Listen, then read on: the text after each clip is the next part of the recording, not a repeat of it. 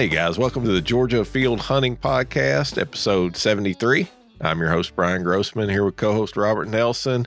And guys, I know it's been a while. We're still around. It's been a few weeks since our last episode, but man, we just been out there plugging away. Man, I just to be completely honest about it. Once I get into the rut, which it has been here in the west central part of the state where I'm at, and I have a hard time giving up any days of hunting to to record a podcast or do much anything else for that matter. So, yeah, I've been trying to get out every chance I get and to take advantage of that brief time period there where, you know, you just might have a crack at a buck you otherwise would never get a shot at.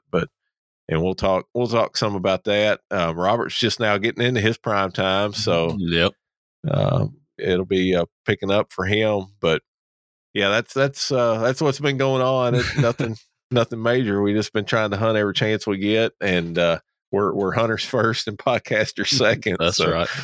But yeah, we're glad to be back. Wanted to get back on here and do and just really kind of a catch up, kind of what's been going on the last few weeks and some plans in the coming weeks. And then we'll try to, I know we got a few guys in mind to try to get on here and some future episodes and get those cranked back out as well. So try to pick things back up again here as we kind of finish out the last half, I guess, or so of the season. So yeah, seems like it's November 17th and it's winding down already. It seems like it, even though we still have basically 2 months left. Yeah. It's kind of like, dang, it's already winding down, so it's pretty much the halfway mark. Yeah, I got to watch myself every year. What I know what I do is I go so hard at it those first 2 months or so that I get about halfway in where we're at now and I start sputtering, man. I start getting that burnout a little bit. Yep. And, some of those cold mornings, it gets a little harder to roll out of bed. And, oh, yeah. Yeah. So my motivation starts dropping off, and especially once you feel a tag or two, which again, we'll talk about that here in the podcast. But yeah, it's we still got plenty of season left. If you haven't punched a tag or haven't punched as many as you want to, there's still plenty of time out there to get it done. So we'll definitely don't give up. Don't put your hunting gear away yet, just at this point in the season. So yeah, before we dive in, it's like we've talked about in the past on the podcast for people that listen to past episodes, especially if the rut is, quote unquote, winding down in your area. I know besides the coast, like where you're at, Brian, yeah, it's past the quote unquote peak, but the rut's still running wide open. At any moment you could have a buck, come by you chasing a doe or searching or, one that shows up out of nowhere. But this next month for people that the rut's already quote unquote past can be a prime time to kill a big buck if you got the right food sources. Oh yeah. Yep. Absolutely. And I actually just seen a graph on this the other day through I think it was based on one study out of like Maryland, but I think if you looked at a lot of other studies that have been done, you'll see something similar. But basically it was showing deer activity, deer movement through the different periods of the deer season. And even post rut and late season, the deer movement is still higher than it was summer and early deer season. So you still, even though it's not going to be as great as it is during that peak of the rut, you still have better odds during this later part of the season than you do during the very early part of the season. So it's definitely not time to, to put on the brakes or to kind of to give up by any means. It can, man, your season can change in a single hunt, man, just in a brief minute of time. You can go from your worst season ever to your best season ever. That's right. You just gotta stick with it. That's right. But yeah, I'll let you kind of kick things off with how things are going. I had to go back and listen to the last podcast today just to remember what we had talked about last and where we were at. I know in the last one we talked about the check-in hunt that we hunted there together. Right. And a little bit of stuff kind of after that, but it's been, basically that was the end of October when we had our last one. So yeah, kind of catch us up to speed here, how things have been going. All right. So I know it, if y'all listen to the podcast and you follow our social media, Robert is deerless. But that is my personal choice. Let me throw that out there. I've had plenty of chances to shoot deer over the last couple weeks, and it's been personal choice not to. But since we talked last, I've been home. I've hunted our home farm, and then of course I've been out on the public grinding away. And like Brian said, our rut, in the location I'm at, we're still 17th, so we're still 16, 17 days out from the peak at least. So it's really just now starting to get where bucks are traveling. They're starting to look for does. New bucks are showing up. And a matter of fact, me and Brian were talking this weekend. I've had 5 new bucks show up that I haven't seen since I put cameras out in June, since November 10th. So 7 days ago. I've had 5 new bucks show up on public, and I've had 3 new bucks show up on private down here as well. So 8 bucks in total over the last 7 days that have started to show up. You can tell they're kind of starting to make scrapes. They're leaving a lot of sign. They're looking for those. Kind of just starting that transition into the rut time. And so we've been doing that. And I think I should have went back and listened to Brian, because I can't remember. Me and Jonathan went out and hunted. That was before the big laser hunt, so I've already talked about that. So I've been out hunting by myself primarily since the last podcast. And I went home and hunted with my dad for a couple days. I left on a Thursday and hunted through Sunday with him. And, I went into an area that Dad had hunted and seen a buck. He's hunted the area twice and saw this buck both times. No monster by any means. He's got a really tall rack, really tall G2s, but his G3s are just really short. Dad said probably 1.5 inches, 2 inches, but looked like he was, a 3.5, 4.5-year-old deer. And Dad elected to pass him both times. And so I was going home mainly to kill or try to kill that deer.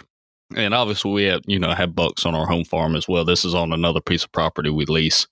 And so, of course, I hunted it. And unfortunately, over the weekend, the buck never showed for me. His running partner showed up the second afternoon. His running partner showed up, and he wasn't with him. But I did see some does, did see some deer, and, had a good time hunting with my dad. He saw a bunch of deer as well, saw a few bucks, and saw some nice bucks that he elected to pass, and a bunch of does. So that was a good time. And if y'all have been to our YouTube channel lately, Brett was able to take a really nice buck on a piece of property that we used to lease, and a really old deer, probably 7 years old, and he was able to harvest that deer. So you can catch that hunt over on our YouTube channel, which that's posted on there. Not the hunted per general, but the deer and the whole story, etc. That deer's on there. But Brett was able to harvest that deer that weekend. I came back down to my house, got back on public, and I've had a spot in mind that doesn't get a lot of pressure on public. And I didn't hunt that morning. This would have been 2 weeks ago. So right at the 1st of November. I didn't hunt Saturday morning. I said, I'm going to scout and use the morning time to scout. And then I had an area where I was going to go in the afternoon, but just try to move some cameras around, find some sign, et cetera, where some deer were hanging out. And so I did that. I got there about 10, when most people would be out of the woods. So that way I wasn't messing up anybody's hunts. I scouted, moved a couple cameras around, and it's 3 o'clock rolls around. This was before time change. I'm headed to the spot. So I was using water access, get my kayak loaded, go down, get out of the kayak. It's probably 3:05, 3:10 at this time. And I had about a half-mile walk, and I had a camera on the ridge, but I was going to hunt that general area. I was just going to check the camera while I was there. And so I go in and I pull the camera card, and I'm about halfway through the pictures, and I hear somebody whistle, and I'm like, man, I know that was not somebody whistling at me. And so I looked around. I didn't see nobody, so I continued going through the pictures, and I heard it again. And when I heard it the second time, I was like, that's definitely somebody that's in here hunting. And so I was like, well, crap, I'm already halfway through checking these pictures. So I was like, wow, just finish up real quick, put the card back in the camera. And a side note, I do not think I turned that camera back on after I put the card in it, and I have not been back since. And that was at the 1st of November, so that's about 16 days ago. I should tell the guy, because me and him, we actually exchanged on Facebook and stuff after this. And so anyway, so I'm trying to hurry up and check the camera, and that way I can just put the card back in and back out. The guy was already there. Well, he comes over, and I think what he thought at first was I was just going to get my stuff and set up right there. Yeah. Even though I could clearly hear him whistling, and that wasn't the case at all. I was just trying to finish up checking the pictures, and then I was going to grab my computer and, back out of there and just go somewhere else. Well, he came over and talked to me, and he was a really nice guy. And it was funny because we got to talking, and he was like, "Is that your camera?" And I was like, "Yeah, it's mine. I put it out a couple of weeks ago." And he's like, "You're the first person I've ever seen back here." And that was kind of my reaction. He's the first guy I've ever seen in this area. And so we were talking, exchanging information, ideas and stuff about the area, because we were the only two that we know of that's hunting it, and just trying to help each other out. And he was even kind enough. He's like, "Look, man, you've come all this way." He was like, "If you want to hunt in this general area, you can." And I was like, "No, I'm not going to set up right on top of you, even though we're bow hunting." I was like, I'll go somewhere else and, let you have it. So at that time, we didn't exchange any information.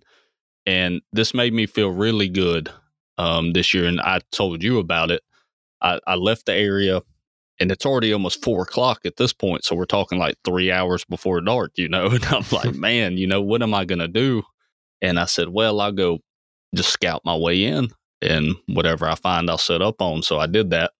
Had my stuff on my back, had my bow, scouted my way in, and was going into hunt, and found some sign on a creek crossing where some deer were crossing. There was a bunch of doe tracks. I could see crossing some pig tracks as well. And I could see where they were going up over this dry point in the swamp, and then they were crossing another creek. And I said, well, I'll just ease over there, check that out. And so I did. I went over there, and there was fresh buck tracks in it. And I was like, man, this is like really fresh, because it had just rained not too long before that. And so I set up on it, picked the tree out, and ended up seeing 2 bucks that afternoon. Both, I elected to pass. One was probably a little forkhorn. The other was a pretty decent 6-pointer. And I elected to pass him as well. He walked right under my tree, and it was tempting. I'm not going to lie. As a bow hunter on public land, for a guy, as people that listen to the podcast, especially for the last 2 seasons, I didn't kill a single deer last year, again, by choice. I could have shot, a bunch of does and some smaller bucks, and I messed up on some bigger deer. But, it got pretty tempting when he walked right under my stand to pull back and let one loose. But I didn't. I held off and let him go. And it was cool to, in my mind, like me and you talked about, to kind of go back to that mindset of, okay, let me scout my way in and set up and see what happens. And I ultimately ended up seeing 2 bucks. So that was pretty cool to know that, I haven't really done that much this year, to be honest. I have once or twice, but I've been mainly relying off past experiences, camera photos, stuff like that. And then, so to be able to go in, kind of go back to that mentality that I used last year, and find the sign, set up on it. And, I could have shot both bucks. They were both within bow range. Was pretty cool in my mindset. Yeah, definitely. So, go ahead. Oh, I was just going to say, is that, have you got out much since then, or is that kind of? One time, I actually, last Saturday, I'm not going to lie, me and the wife went out Friday night. We went over to some friend's house, stayed out later than I should have. So I took Saturday off and watched some football and, just laid around the house.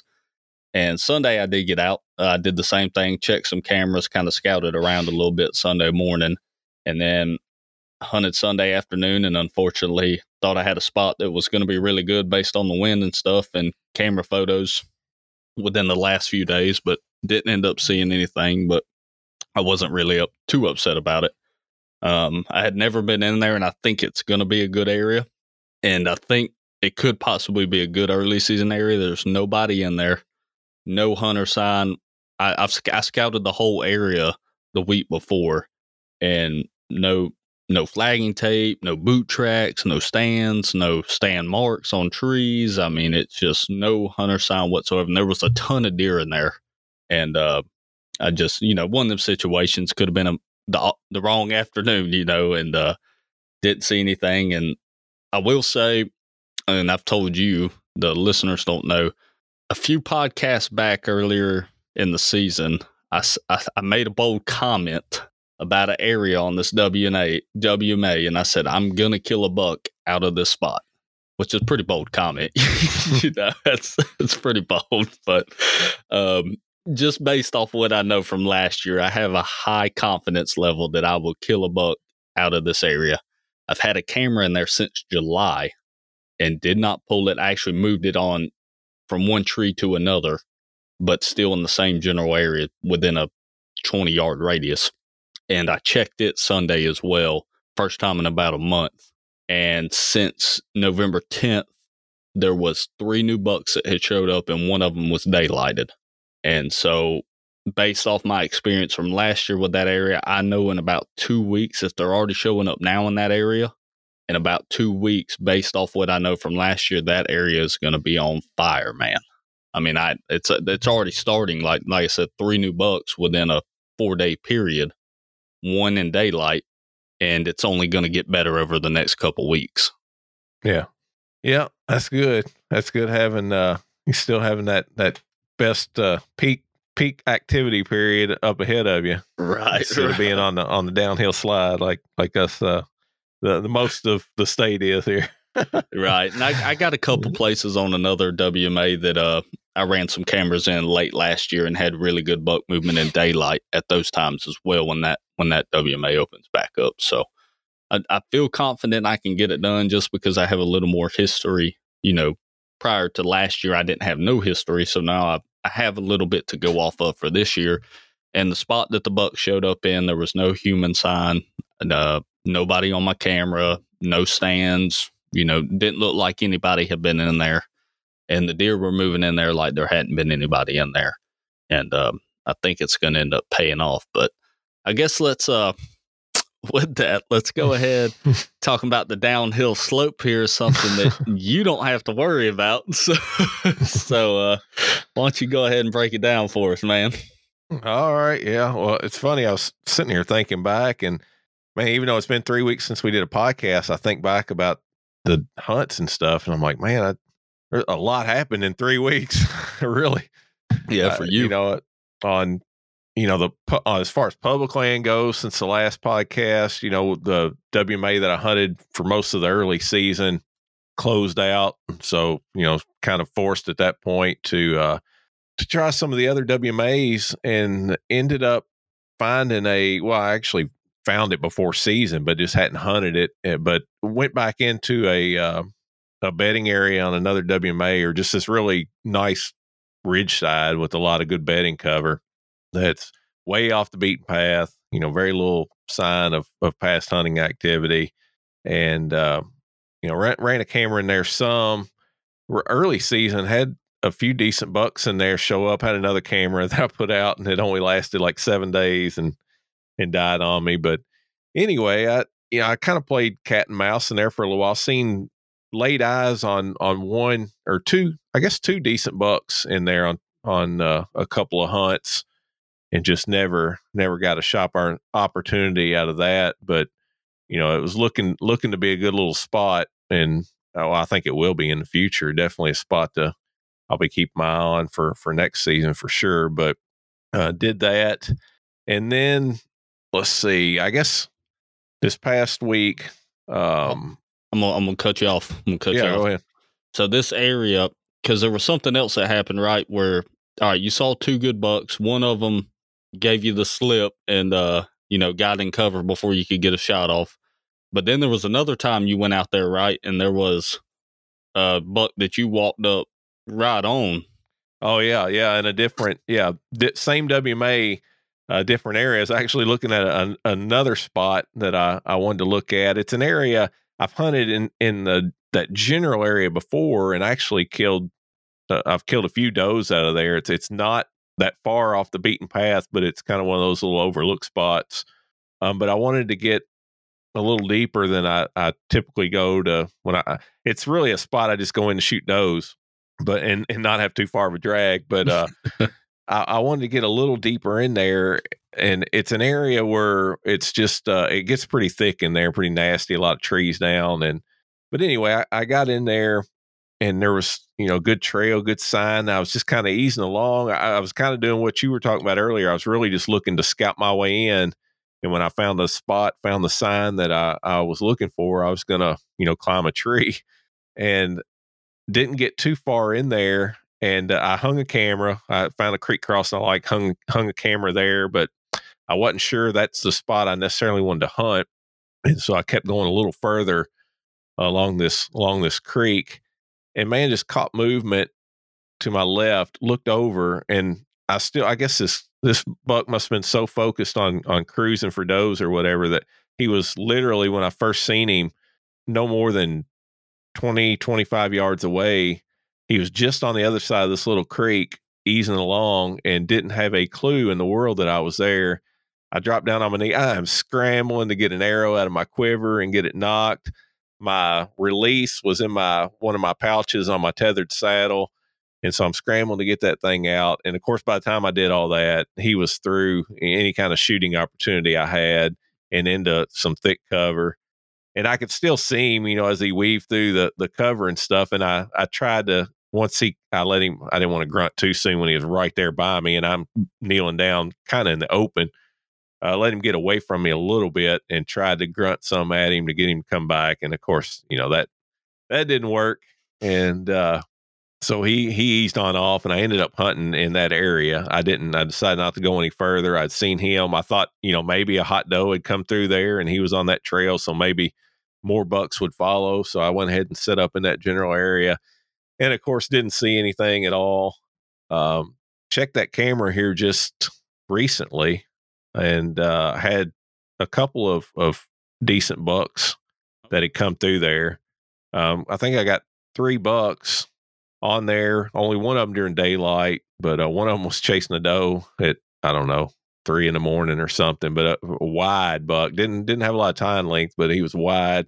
But yeah, I had some deer activity in there. And actually, the day I went in and checked it, I was checking it, looking through the timestamps, and there was these 4 does just standing around in front of the camera there. And as I, advanced through the pictures, they were looking, right back from my direction. And then I realized, and then I had a picture of me, walking into the camera, and it was literally 2 minutes apart. Those 4 does were standing there in front of the camera, and then me walking in to check it.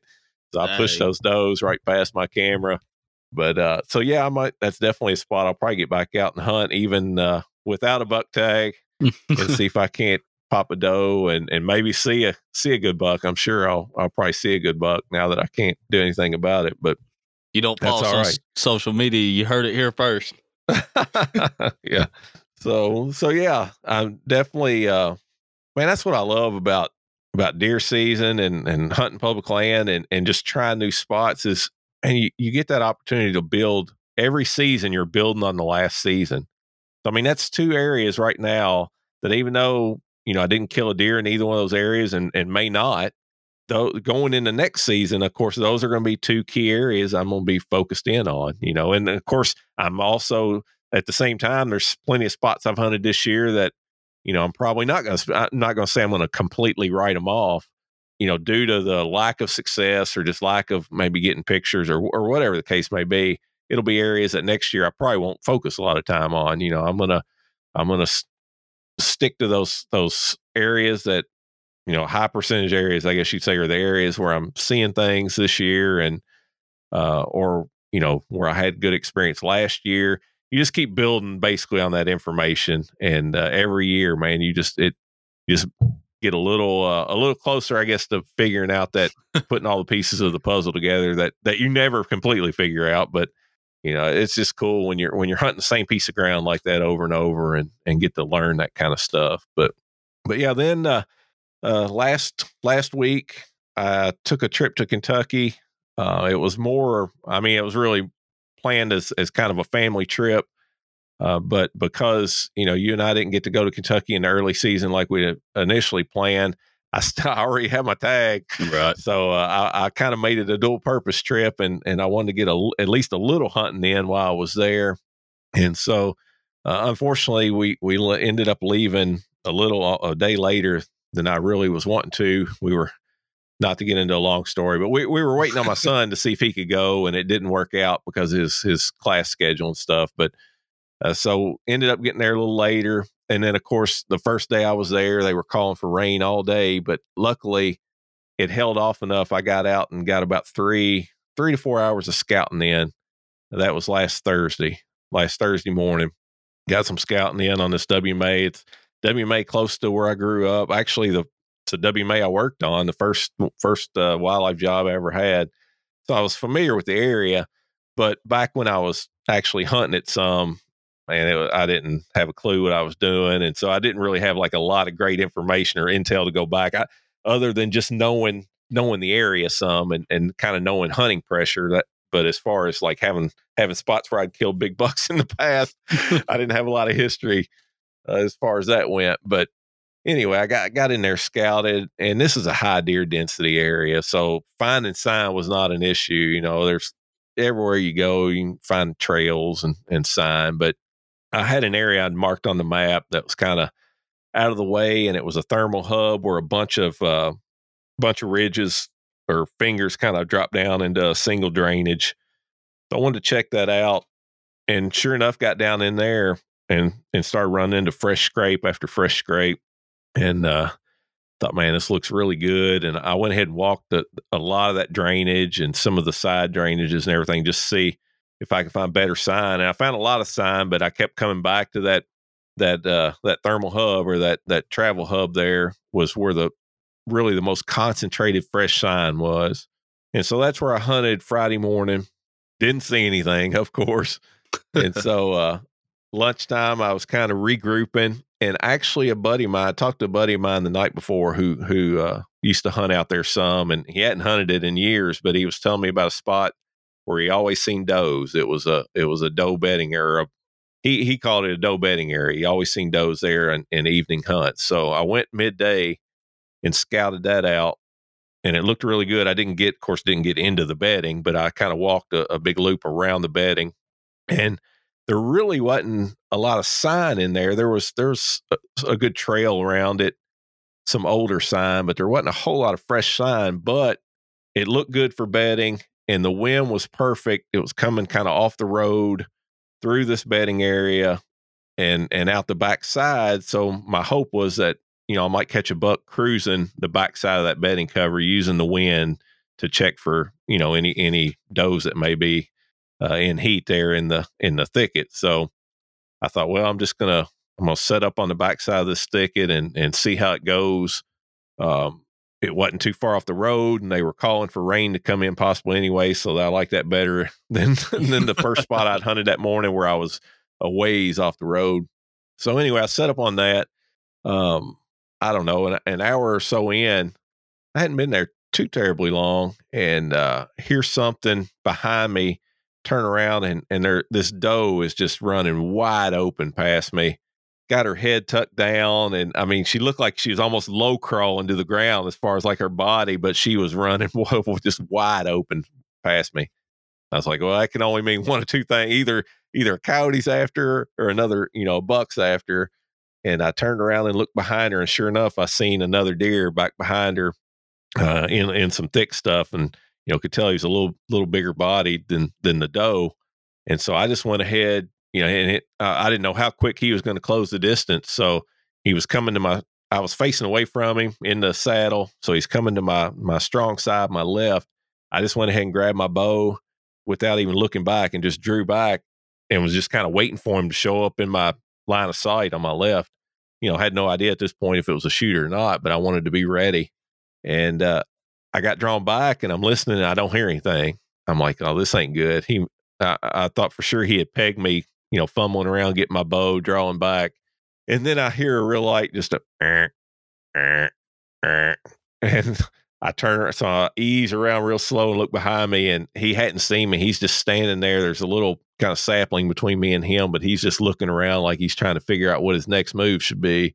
And he walks right by me, and he's just a little, I think he's a 5-pointer, just basically a fork horn with maybe a one sticker point on one side, yearling most likely. And he walked right by. I could have shot him at 10 yards. And I'm like, man, I only got one day to hunt, but I'm still not ready to release an arrow on a yearling. So I let him go on by. And also I'll say with that too, I knew I'm going back the week of Christmas, not the whole week, but hopefully I'll get another couple more days of hunting in. So that was another reason you only get one buck tag in Kentucky. I just didn't want to burn it on a yearling. Right. So he went on by, and that was cool. That right there, I was already, if I didn't see anything else that evening, I was like, that was worth it right there. Just seeing him come by, chasing that doe, just grunting the whole way. Because you don't get that in Georgia. No, not a lot. In fact, that was the best rut activity I've seen all season, for real. Other than just seeing cruising bucks, I have not seen a lot of rut activity this year in Georgia, but lots of sign. But as far as actually seeing rut activity, but anyway, so I didn't see a whole lot until it got around sunset, and I wasn't seeing much else. And so I went ahead and did like just a grunting sequence, just a series of just light grunts, and it wasn't just a few minutes later, if even that. I hear something, and another yearling buck kind of come busting from the direction of that bedding cover. Not the same way the first one had come, but he was out in front of me. He just kind of ran in and busted into some cover, and then stood there for a second, and then eased off kind of in the direction the first two had went. I was like, man, well, that's pretty cool too. He wasn't any bigger than the first one, so never even, picked my bow up on that one. But I was like, this is great. And of course, I'm kicking myself thinking, all this good activity, or rutting activity, and I got to head home in the morning.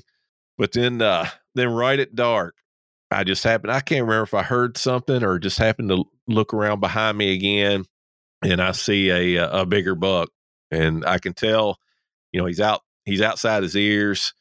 Didn't have a whole lot of tine length, but outside his ears, looked like he had decent mass. And that was all I needed. This one I was gonna shoot if given the opportunity. And of course he's coming in the same way the first two did, the doe and the buck did originally. He gets behind that same little sapling where that first buck stopped and kind of assessed the situation. And this buck was kind of doing the same thing. So I'm preparing for that strong side shot. I've got my bow picked up. Haven't drawn back yet, or maybe I did. I might have actually. No, I didn't draw back at this point. I'd kind of turned and was waiting to see what he was going to do. And he breaks, instead of breaking left and coming to my strong side, he broke right and started heading toward my weak side. And I spun around. I'm shooting now. if you're a saddle hunter, or even if you're not, you're thinking I'm facing the tree. So that's kind of my 12 o'clock, that tree. This buck is at like my 6 o'clock straight behind me, which is in a saddle, that's a makeable shot. Turn to your strong side. I was turned around to my left. I drawn back. I put my pin on him, but he was moving, and I tried the classic meh. Didn't stop. I'm following along, thinking, man, just stop, man. And he finally gets so far that I can't spin any further to that direction with my bow, and so he gets out of my shooting lane. I try to turn around and get positioned where I can get a weak side shot. And just by the time I did that, he had done got below me and in some thick stuff, and it was game over. But so no shot opportunity on the one shooter that I saw there in Kentucky. But man, for a one day of hunting, that it was a heck of a trip, really. I gotta ask, since you brought up the whole saddle situation. And I know me and you have discussed a little before about the situation, but do you think if you would have turned, because for people that don't saddle hunt, they may not understand, to take the weak side shot that Brian's talking about, sometimes the best option is to kind of swing your bow holding arm, on the weak side under your tether, so the tether kind of straps your back to the tree so you can draw, etc., and shoot. And I really need a video explanation for this. But yeah, Do you think even if you would have done that prior to be able to shoot, your strong side and your weak side, it would have made a difference since he didn't stop? Possibly. I mean, it's easy to look back now and say I should have, but I don't know, because in my mind I don't know how much cover was right there. Once he broke right from that little sapling behind me, I can't remember exactly how much cover was there. I don't know if there would have been a good opening for me to shoot through that way anyway. It may not have mattered regardless. Gotcha. But yeah, he just, for whatever reason, man, give it up for a little older buck. He's probably a 3.5-year-old maybe. It wasn't no giant. But I'd have been tickled to death to put a tag on him for one day in Kentucky. But yeah, just leave it to the older buck that, coming in on the same trail as that yearling, but he breaks to the one side where I can't get a shot, and that yearling I could have shot a half a dozen times over.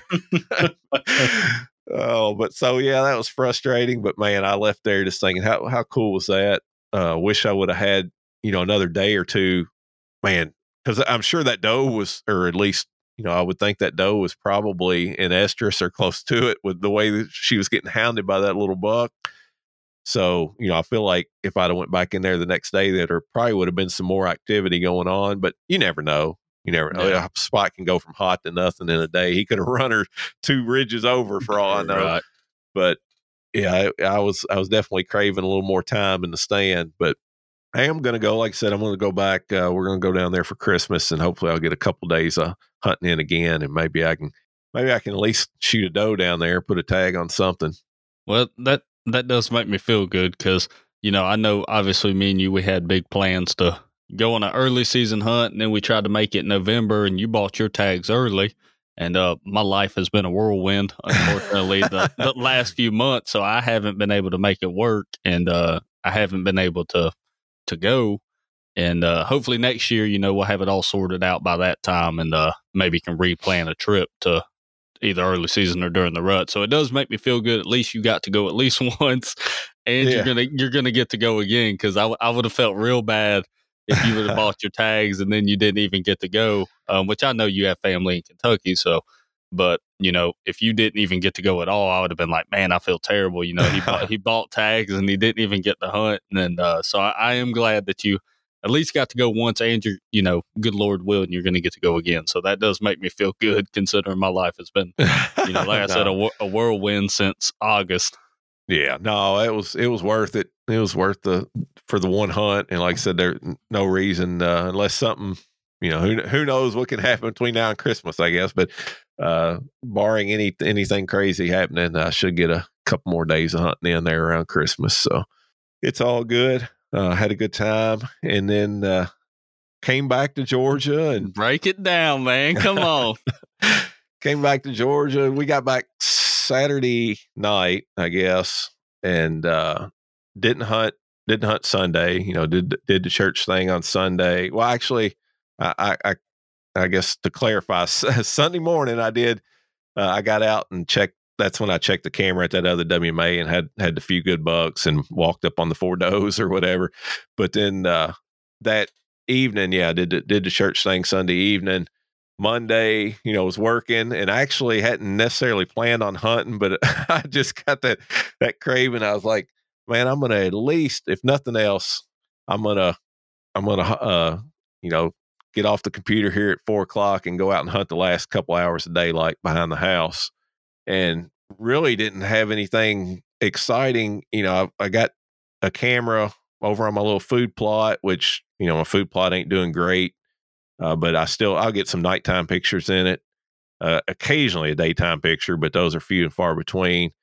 And then the camera kind of up on the back hill on my property, I'd put some corn out up there a while back, and I just wasn't getting much of anything on it. Occasionally some nighttime pictures, mainly does and button bucks and fawns. Every once in a while a buck would show up, but it was just, I just wasn't getting much. And the whole back hillside on my property is just covered up in white oak acorns right now. So they just, for whatever reason, now my neighbor is getting all kinds of pictures on his corn and whatever else he's got out there. He sends those to me. But anyway, I didn't have a whole lot to get fired up about, but I just wanted to get out and hadn't been back there in a little while. So went back there, just took the rifle of all things too. I'm like, I'm just going to go back here, pack the rifle, climb up in the 2-man ladder stand that I put up there last year, mainly for my kids, and just sit till dark, see what happens, see if I see some deer. No expectations whatsoever, and I was sitting there. Got back there about 4, about 5, and squirrels. Man, I got so many squirrels back there. Always thinking, is that a deer? Is that a deer? Yeah, every time. Just wear me out, man. After deer season, I'm gonna have to have a squirrel extermination party back there and just see if I can fill a limit. But anyway, yeah, I'd sit there and about 5 o'clock, I started hearing something. And you know how it is when you're hearing squirrels, you think, is that a deer? But when you hear a deer, you know it. I mean, usually. Yeah. And, I heard that steady pace of a deer. And so I looked down to my left, and sure enough, here's a buck. I see antlers. He's just kind of easing along a bench kind of midway down the ridge from me. And I didn't even, when I seen him, I didn't even pick my gun up or anything. I actually picked up my cell phone, and I'm like, oh, I'll get some video of him. Because I seen a rack, but, wasn't anything, wasn't anything that got me like all excited initially. And so I'm videoing him with the camera, and he's kind of starts back to my left, and he's easing along the ridge, and he gets kind of directly down below me. Gets in a little bit of thick stuff there where I couldn't, I could still see him moving around, but I couldn't see a lot. And then he starts kind of getting out, ahead of me, or down to my left, but kind of out in front of me. And I thought, well, I guess I need to at least look and see what he has on top of his head, with the scope. And I raise my scope up and look, and I immediately see that ninth point on his, I guess, left. I think his left beam, and immediately know this is that big body 9 that I've been getting pictures of and watching ever since summer. Actually, of the original 4 bucks that I had showing up, this was the main one that I wanted to shoot initially. Right. But he was also the one that was the least regular. He just kind of random when he would show up. Every once in a while I get a daytime picture of him. Hadn't seen him much at all in the last few weeks, and when I did, it was middle of the night type pictures. So really hadn't thought a whole lot about him. And like I said, I just raised my scope up and seen that was him. And I knew from all these pictures I had from early season that this was a bigger body deer. He was an older deer. He ended up not being quite as old as I thought he was, but he ended up by jawbone. I believe he's 4.5 years old. But anyway, see him. I realized it's the big 9. I think, man, I'm going to do it. I'm going to finish out my season right here. A little bit of debate went on in me, but I was just like, no, I'm going to do it. And had to wait for him to step out from behind a tree, put the crosshairs on him, and squeeze the trigger off. And he did the back leg buck and kind of ran down over around the point of the ridge and out of sight. And then I immediately, heard some thrashing and thought, yeah, he's down. And got my stuff together real quick. It was still, it was just 5 o'clock, still good in daylight. Got my stuff together and eased down there to the shot, found blood right away, and just kind of walked around the ridge of the hill and looked, and there he was, down at the end of the ridge, right by the creek. I even ran closer to my house to make it easy on me. right down there by the creek. So man, it was cool. Got down there and looked him over. Just had to drag him across the creek, and then I could get my little tracker side by side down there to pick him up. And getting him in there, that was another fun thing. But my wife's like, you gonna call somebody to help you get this thing in there? Because he's I wish I had a scale. This may be the biggest body deer I've ever shot, even from my time in Kentucky. I wish I knew what he weighed, but he was a hoss. Rack is not overly impressive, just a nice wide. I didn't even put a tape measure to see how wide he is, but a decent wide 9-pointer. But yeah, I was tickled to death. My goal is kind of, really mainly hunting public land. I hadn't had a lot of private land to hunt, but public land I always try to shoot, for a 3.5-year-old or older buck. I don't necessarily base it on the size of antlers, because if you do, you can set yourself up for a lot of disappointment around here. So I try to base it on age, and when I knew he was an older deer, I thought he was maybe 5.5 when he was showing up on camera and stuff, but at least tooth wear looks like 3.5 or 4.5. I mean, but I may send. I still have, of course, both of the skulls. I may send an incisor tooth. You can send them off to a lab, and they can give you a more accurate reading through a method called oh shoot, man, I just went blank on it. Anyway, yeah, I'll have to think of it. Don't ask me, because I'm not sure. Man, I can't believe I went blank on that. But yeah, anyway, it's almost like a tree. They cut a section through it, and they can look at. I mean, it's basically like rings, but it's where they can tell the seasons, because the tooth during stressful periods of the year, it looks a little different than other times, and they can actually kind of count those stressful periods, one for each year, and they can accurately age a deer from that, more so than just looking at the jawbone. But anyway, that's a whole nother discussion. But yeah, I was able to tag out on bucks, was on my own property, which is, just made it that much more special for me. But the only downside is I'm kind of, that eliminated any opportunity, about any opportunity to kill a public land buck this year, other than there is a check-in hunt coming up that I got my eye on that I might have to try. But yep.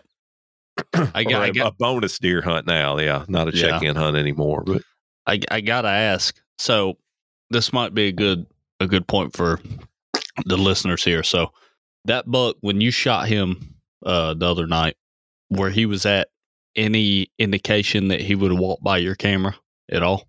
Oh no, he wasn't anywhere near it. Exactly. So no. Any prior pictures you were getting at the middle of the night. So that's a good point. Just because you're getting middle of the night pictures, a lot of times, I will say a lot of times it does indicate that a deer is probably not bedding too close to that area. I will say a lot of times, but not all the time. In this instance, he was showing up when he did, most of the time in the middle of the night, and then you killed him an hour and a half before daylight or before dark, So it doesn't always indicate that, just because you're getting pictures in the middle of the night doesn't mean he's not using that area. It's just, being some luck involved. But right. And well, I got another good story to kind of go right along with that, which I left out. I hunted my property, and I can't remember exactly what. Is this what I think it is? The neighbors and this was before I went to Kentucky anyway. But I'd hunted there another time, and again, this was I had some corn up at the very top of the property, but I just decided to hunt. I hunted down on the bottom along a creek just for the heck of it. Last year, I put a camera down there kind of along that creek. Of course, there was some corn out there last year.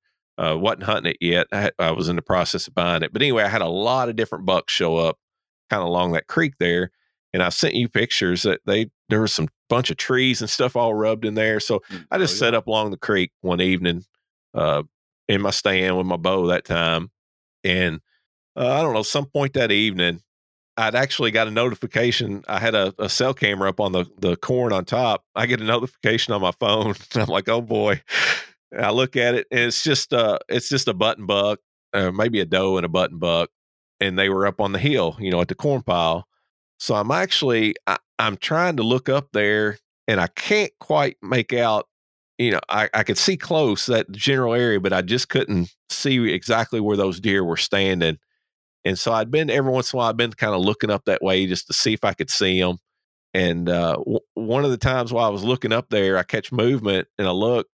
And there's this nice 8-pointer that I gotten some pictures of, not real wide, but pretty tall, long tines, just a pretty buck, and one that I probably would have shot with my bow if given the opportunity. But he was up on the ridge, traveling across my property and toward the neighbors.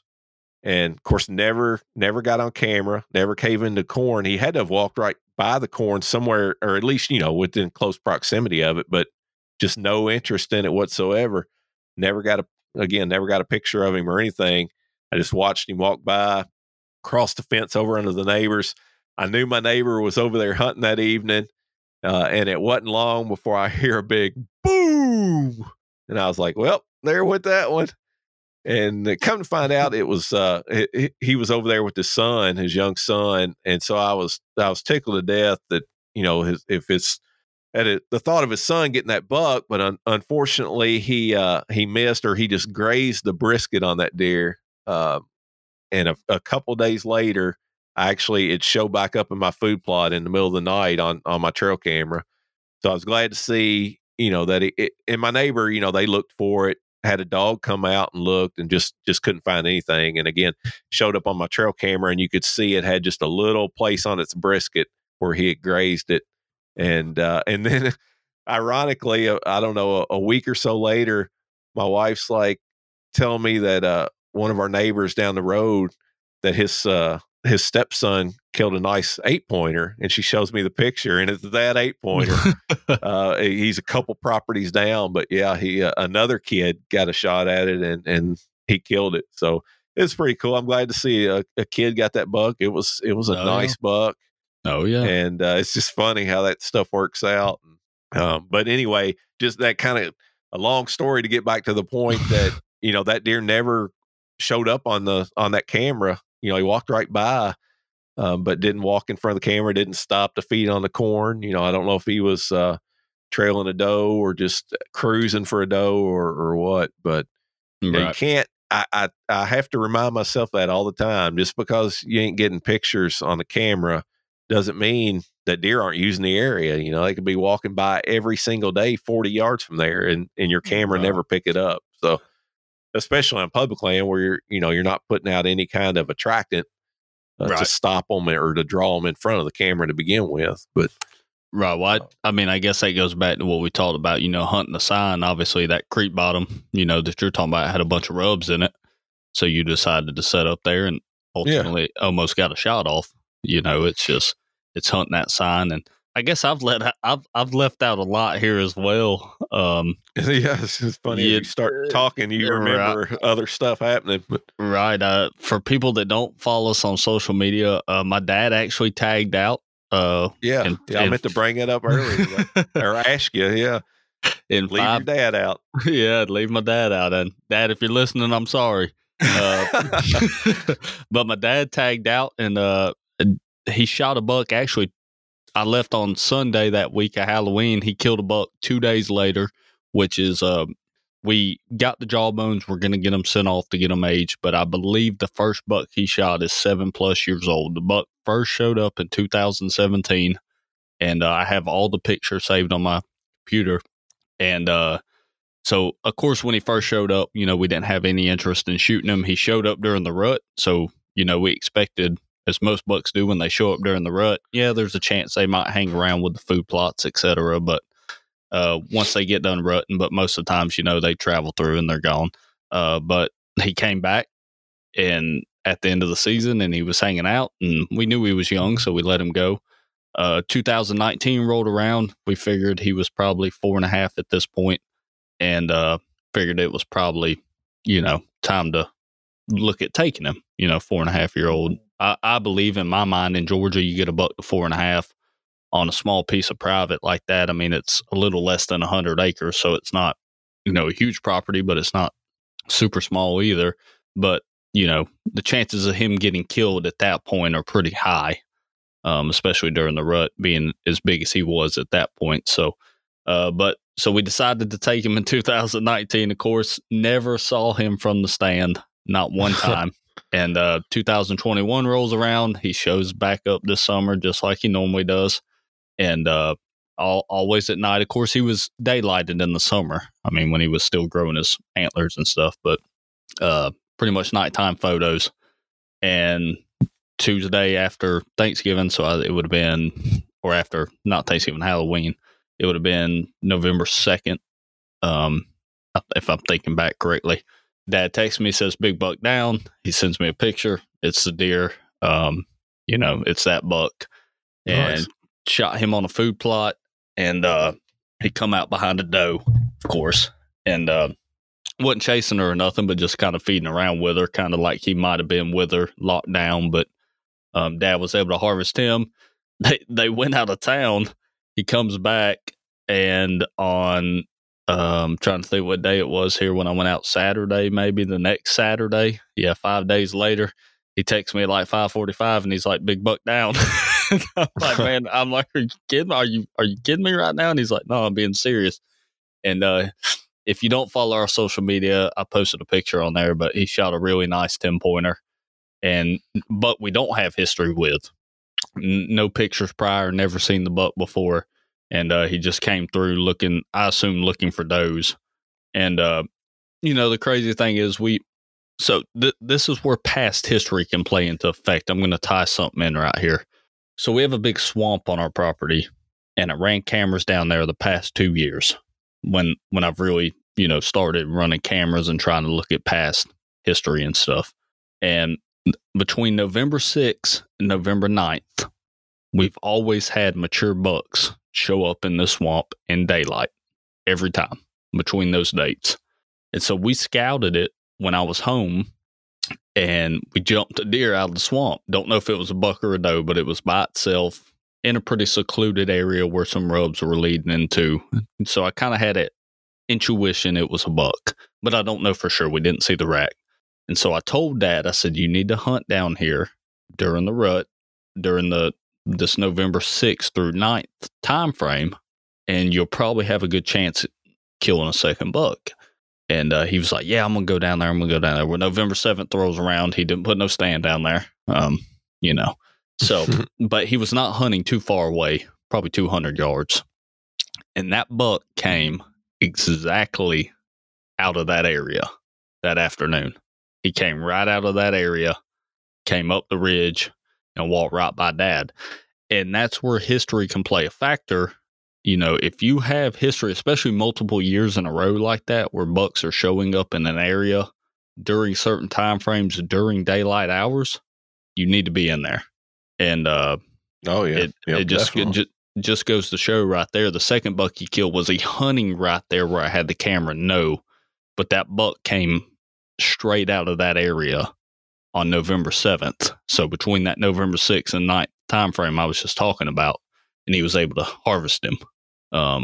So just making a point there, if you have past history, even if it's just one buck, one day, say November 8th, he comes through an area. The next year, another buck comes through on November 7th.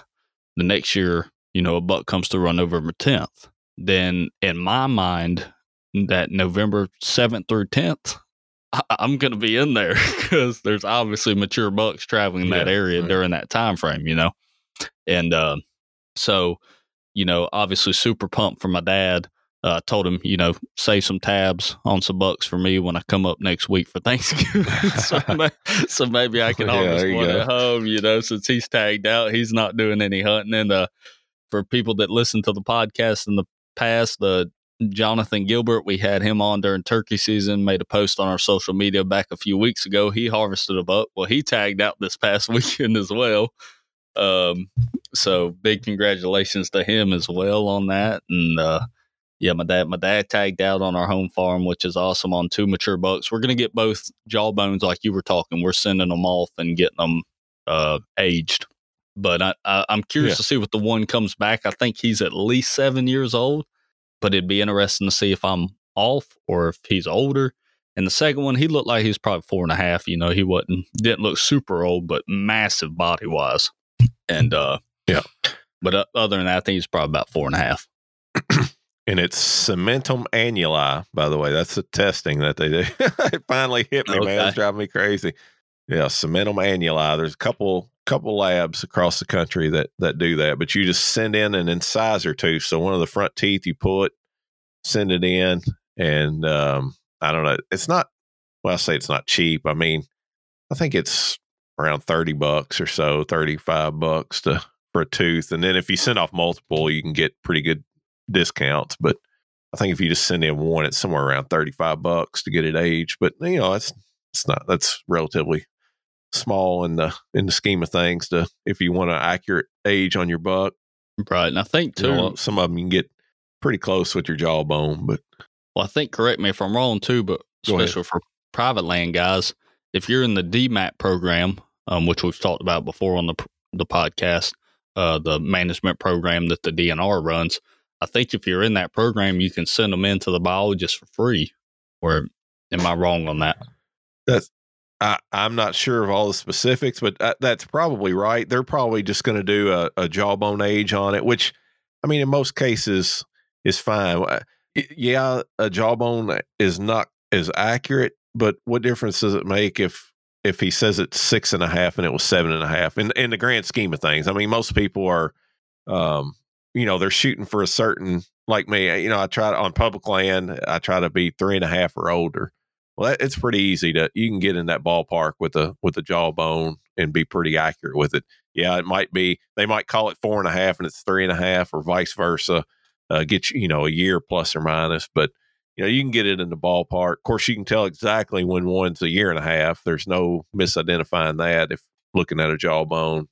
And from there up, 2.5, 3.5. The older you get, the more subjective it gets because there's just deer's teeth. One deer's teeth can wear a little differently or a little quicker than another's, but right, you can get accurate enough in most cases that it's not going to matter. Right. Yeah. So with that, I mean, yeah, a lot of people tagging out. Big congratulations to you, man. This is I guess like you said the other day, you quoted, I'm making up for lost time, but this is 2 years in a row.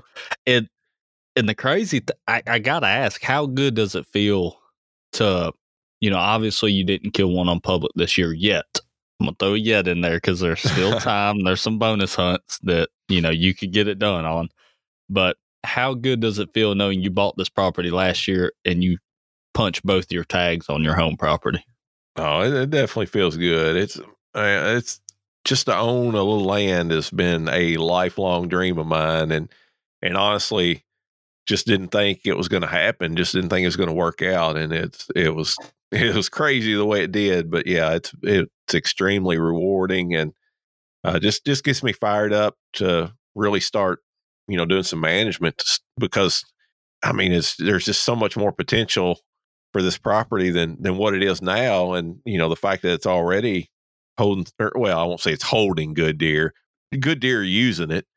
They're obviously using the area. They're coming through. I got some regulars. I got I've had quite a few other bucks that just show up maybe once, twice, during the season at random that just kind of transition through the area. So it's the potential there is great. And I'm ready to get in there and do some more habitat work and just keep hopefully making it better and better. So yeah, it's definitely rewarding and exciting to look toward the future and hopefully keep improving on it. So guys, you hit it. Guys and ladies, you heard it here first. Brian is strictly going to be a private land hunter from here on out after this season. No. I wouldn't get to do a whole lot of hunting if I could only hunt 15 acres. I'm just teasing. No, I still love that public land. I'm just teasing. Yeah, teasing. I do. Man, there's something I really appreciate it when all I got to do is drag the buck down into the creek and on the other side, and then I can drive back to it and pick it up and haul it out. Right. Yeah. That makes you really, really appreciate that private land. Instead of being a mile back dragging and having one or carting one. Yeah. No doubt. Yeah. And I guess that's another update is, we've talked, or I think I have, I can't say for certain. So I'm sorry if I'm wrong on this, but we talked about doing some habitat improvement on our farm, cutting timber, burning, etc. And we finally, it's been 2 years in the making.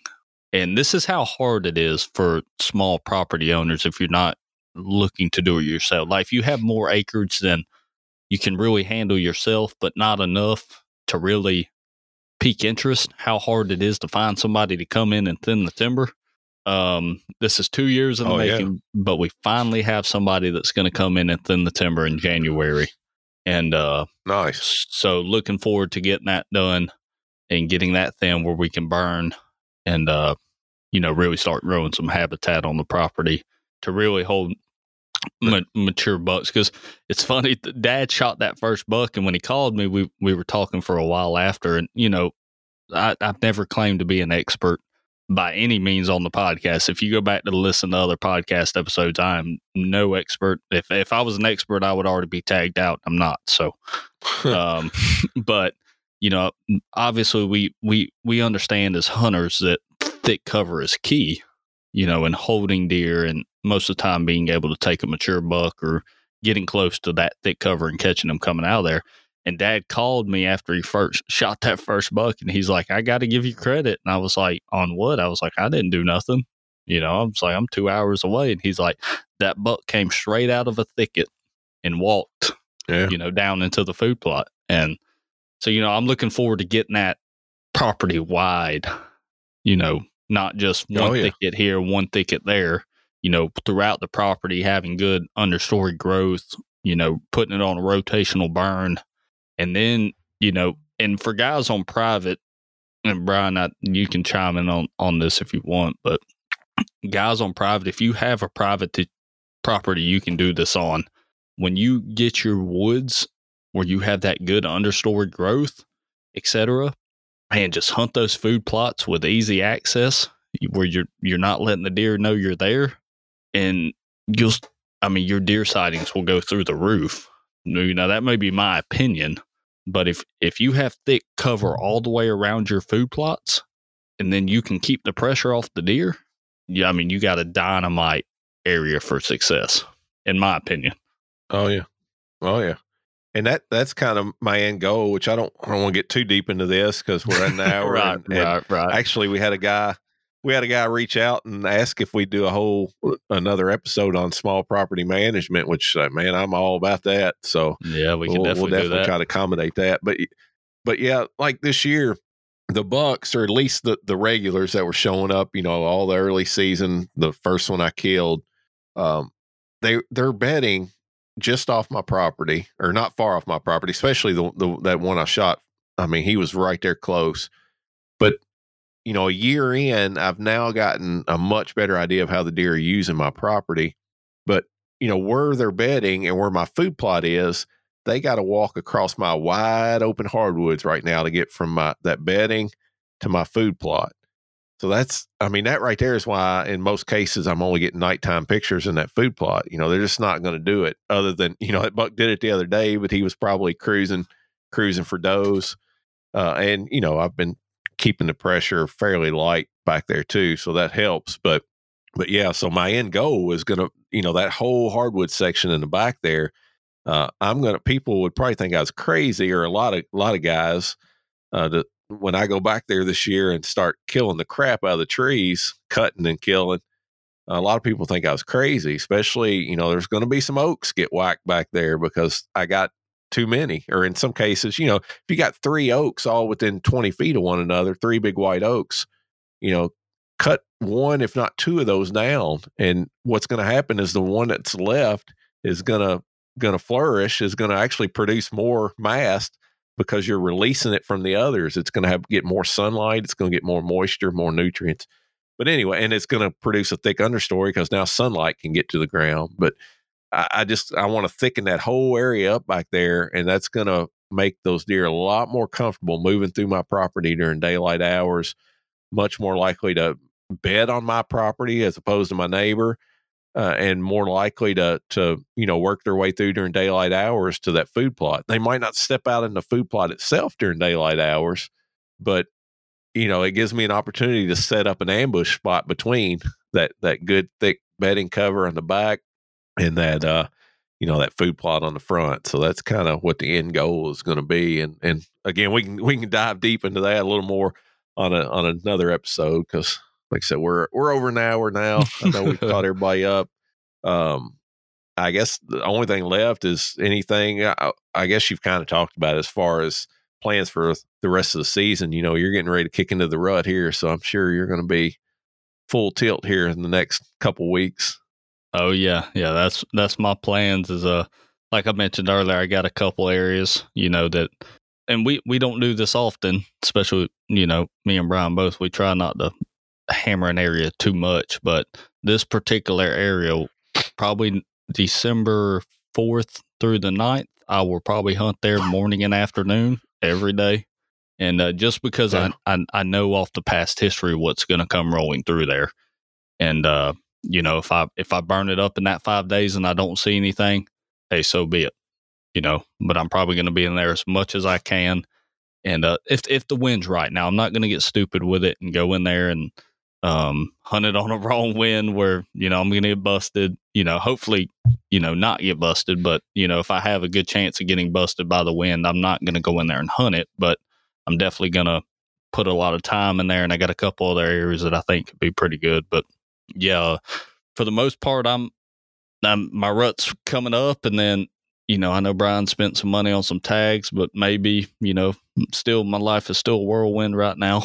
But maybe if it straightens out, we can slip away again for another Alabama trip. Something we gotta, talk about if we want to do it or not. And if we don't, hey, we don't. But if we decide we want some redemption, in Alabama, I wouldn't be opposed to going back over there and trying to get some redemption. Be up for it. So y'all be on the lookout for that. I kind of forgot about it. Yeah, I kind of forgot about Alabama, but yeah, I would probably I'd probably be game for that.